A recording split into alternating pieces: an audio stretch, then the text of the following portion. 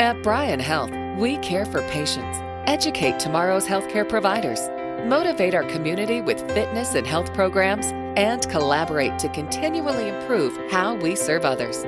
That's why we are proud to present another Bryan Health podcast. Here's Melanie Cole. If you're someone that suffers from seasonal allergies, you know that at certain times of the year, wow, it can be hard to breathe, and all the running and sniffling and eyes watering can be really such a pain and something that you have to deal with every year. But do you really have to? And how do you know that it's seasonal allergies and not a cold? My guest is Dr. Petra Razdan. She is an allergist, immunologist with Allergy, Asthma, and Immunology Associates. Dr. Razdan, I'm so glad you could join us today. Tell us a little bit about seasonal allergies and how they are different from allergies to food or products, and how do you know if it's an allergy or a cold? Well, seasonal allergies means that you will have seasonal symptoms like rhinitis symptoms, like runny nose, itchy eyes, and congestion and sneezing, after breathing in usually a harmless substance, which is called an allergen. That can be a pollen, it can be a mold substance, pet dander, and such things. And you will then have an activation of your immune system and release of histamines and other chemical mediators that then make you have this long-term runny nose and congestion and itchy eyes, etc. So when you have a cold, usually they only last for about 10 days, but seasonal allergies are usually spot on when tree pollen comes out and in the fall when you have your ragweed and the other guys like mold coming into play during harvest season. Great answer. So we know how to tell if it's an allergy versus a cold. Are people that have allergies at an increased risk for asthma, or vice versa? If someone has asthma, are they now at an increased risk for allergies? That is a very important topic that I discuss with my patients on a daily basis. Having an atopic disease, meaning an allergic disease like asthma or allergies or food allergies or eczema, predispose you to have increased amount of allergies. You have that genetic predisposition, and then upon certain environmental exposures, you will then have an increased risk of developing that. So I will always assess a patient that comes in with asthmatic symptoms for seasonal allergies, that they are very commonly a known trigger for their airway symptoms. Are there other risk factors you'd like to discuss, Dr. Razdan, that would kind of alert someone or children if we start to notice who's at risk?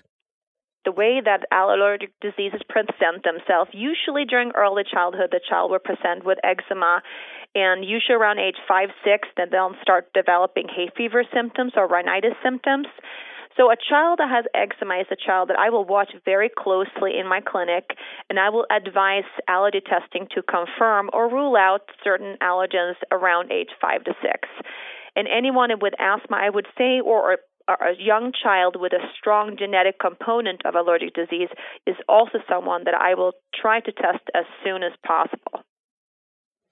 What are we looking to as the most common causes of seasonal allergies? Not everybody lives where there's fall or spring. So where do seasonal allergies seem to show up the most, and what are some of the most common reasons for them? Seasonal allergies, as I mentioned, is caused by any substance that's called usually a pollen. A pollen is a small substance that is released by various plants and molds, etc., that can be carried in the air to various different distances. And different parts of the states and the world have different types of allergens. Here in the Midwest, we have a lot of weeds. It's the plains. We have tons of grass. If you look at New England, there's a lot of tree pollens there. Looking down south, you'll have tons of mold. So for the seasonal aspect, you have to look at the geographic location, what plants are growing there, what potential allergens could be there. And if you're looking to perennial allergens, that will be indoor things like, droppings from cockroaches and house dust mites and pet dander. So it's a lot of history that goes behind trying to diagnose somebody with hay fever. How do we know then about those pollen levels? Is there a way to find out? How do you identify the triggers so hopefully you can do something before it hits you? So I would say if you have significant symptoms, I would advise you to go see a board-certified allergist and first of all have an in-depth history, and then also confirmatory testing to see when and where you need to be more cautious. You can have skin testing done. Sometimes people that come in to see us have also done some blood tests that are done by mostly primary care providers to see what they're allergic to. And based on that, we're able to cater a very goal-directed therapy for the patient, and if desired, start them on allergy shots for long-term care. Let's talk about some of that long-term care and allergy shots. Speak about treatment options, if you would, Dr. Razdan. We see over-the-counter products. We hear about allergy shots. What are some treatment options as first line of defense, and where do you move from there? So I would say if you start developing symptoms suggestive of allergies, I would go for a non-sedating antihistamine of your choice. They all work in the same way, and you don't develop tolerance to them. I would also try on some sort of intranasal steroid. They're now available over the counter, so that makes that easy to grab and go at the store. And you can also add some eye drops. So a lot of patients that have no symptoms will have a kind of ocular reflex and have a lot of eye symptoms at the same time. And if you are having breakthrough of your symptoms despite this therapy, and particularly if you have asthma, my recommendation if you have significant allergies is either to go to sublingual tablets that are available to certain allergens, but if you're allergic to multiple allergens, I would suggest allergy injections and that are given over time. They're the only disease-modifying therapy we currently have for allergies, and you'll have longevity after you stop your allergy shots as well, meaning that you will have relief after you're off the shots as well. Wow, it's an amazing field that you're in, Dr. Razdan. So many people suffer from these. As far as things we can do at home, how does our home and lifestyle affect those allergies, and what are some things? Do you like neti pots or nasal lavage? Do our air filters and pillowcases, do these things have effect on us?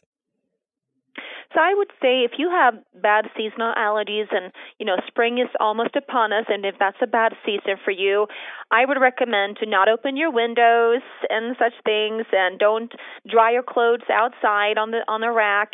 And if you suffer from bad indoor allergens, I would make sure that you don't run a humidifier in your bedroom, because that can promote growth of house dust mites.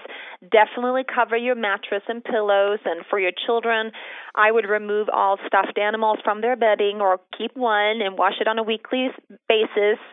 And also, if you have any problems with mold, that's kind of tricky.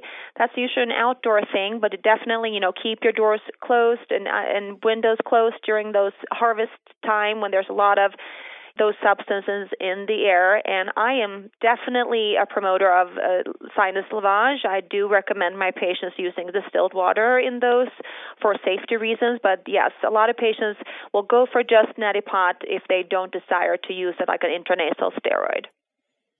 Which is not easy to get kids to use a neti pot if you've ever tried to wrangle one right. down and get them to use that. But what about even simple things like washing your hair? If you're someone who likes to garden, but you do have these kinds of allergies, changing our clothes, washing our hair, do these things even help, or is that a myth? I would say if you're out, mowing your lawn and you have terrible grass allergies, or you're out in the fields and you're a farmer, you have terrible allergies, I would say when you come home, you should change your clothes in the shower. That will help you. If you can throw in a lavage there, that will be great for your sinuses. That will remove the allergens that could sit in your sinus passages and just prevent those rhinitis symptoms from starting. What great information, and it can help so many people. Dr. Razdan, wrap it up for us. Give us your best advice on seasonal allergies, triggers, identifying those, and things that we can do so that we're not so miserable all the time. I will be glad to. I would say don't suffer. Go and have yourself checked out. Come and see us. And goal-directed therapy for you. There's not one size fits all. We are always trying to make the best for the patient and improve the quality of life. And particularly if your child is suffering in the fall when they're playing football or baseball, don't let that, don't continue that. Just come and see us, and we will be able to help you with those symptoms. Thank you so much for being on with us today. And really, it is such great information. And thank you for sharing your expertise and explaining the treatment options available as well. If you would like more information about allergies or want to schedule an appointment with an allergist, please visit allergyasthmaimm.com. That's allergyasthmaimm.com. This is Bryan Health Podcast. I'm Melanie Cole.